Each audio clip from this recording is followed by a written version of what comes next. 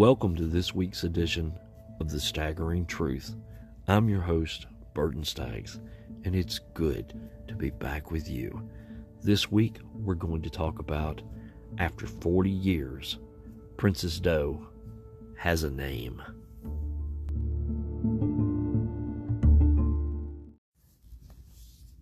Some of you who follow true crime will know right off the bat who Princess Doe is.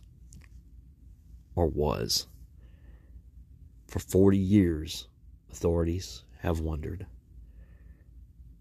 40 plus years ago, her body was found in New York, New Jersey, and no one knew who she was.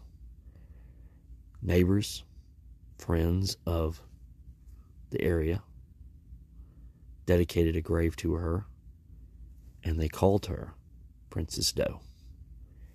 But today, through DNA technology, one of the longest unsolved crimes in American history has been solved. And Princess Doe has a name. 40 years after her murder, Princess Doe now has a name. She was found dead in New Jersey cemetery in 1982 and became known worldwide as Princess Doe. Today, she was identified as 17-year-old Dawn Olejnik. Let me take you back to my freshman year in high school, 1982.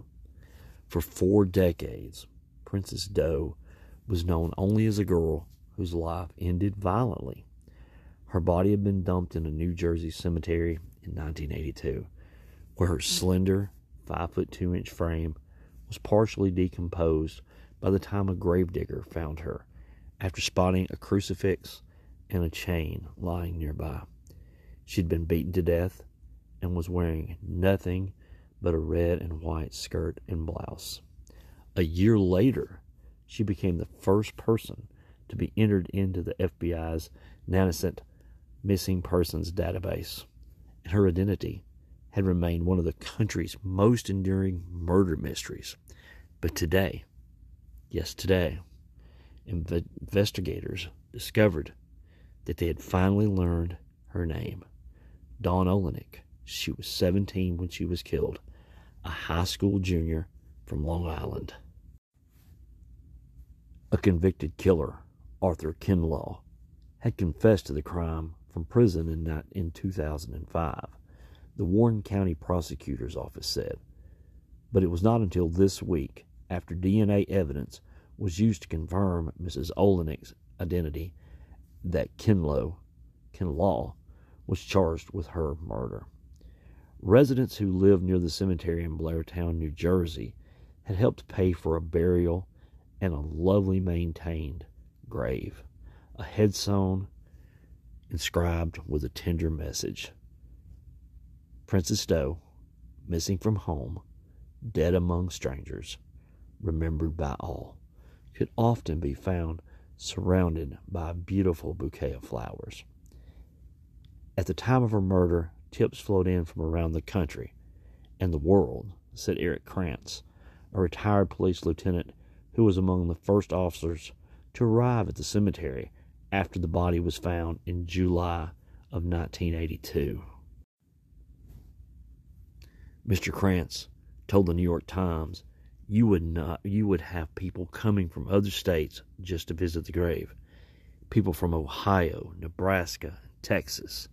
He continued, it was quite an amazing thing to witness. Today, Miss Olejnik's relatives wore photos of the young woman pinned to their chest at a news conference as they thanked law enforcement officials for never giving up. Lieutenant Krantz said that the family is just gratified that this is over.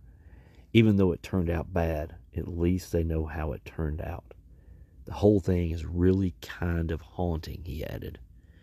Dawn Olejnik had been a junior at Connequot High School in Bohemia, New York, when she had disappeared from Long Island, where she lived with her mother and sister. She died, officials said, after resisting Mr. Kinlaw's attempt to lure her into prostitution.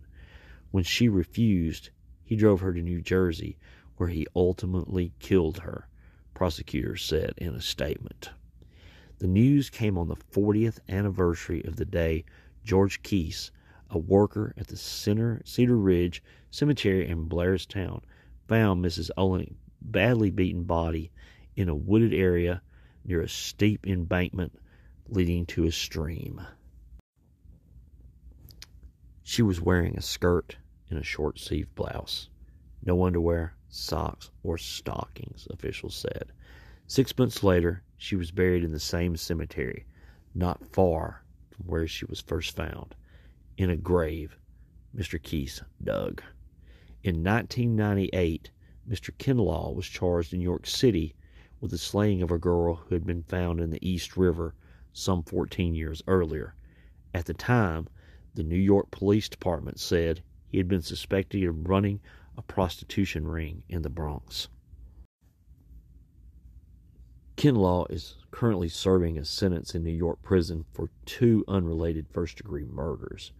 Mr. Kinlaw, prosecutors said, wrote a letter to the authorities in 2005 indicating that he wanted to confess to the murder of a young woman in Blairstown. But he could not be charged with the crime until Mrs. Olnick was identified, a process that began in 2007 when the Center for Human Identification at the University of North Texas tested skeletal remains for DNA. Last year, the National Center for Missing and Exploited Children offered financial assistance to have the DNA retested, and a conclusive result came back in April. Matthew Platkin, New Jersey's acting attorney general, praised investigators' persistence. In New Jersey, he said, there is no time limit for justice. Mr. Krantz credited the search for Mrs. Olnick's killer with generating early interest in a database dedicated to finding missing children.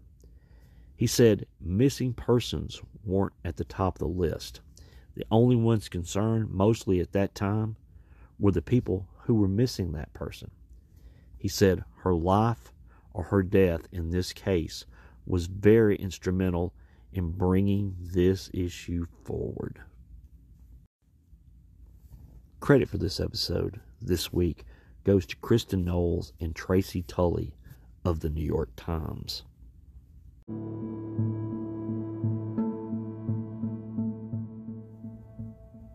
I want to thank all of you for listening to this week's episode of The Staggering Truth.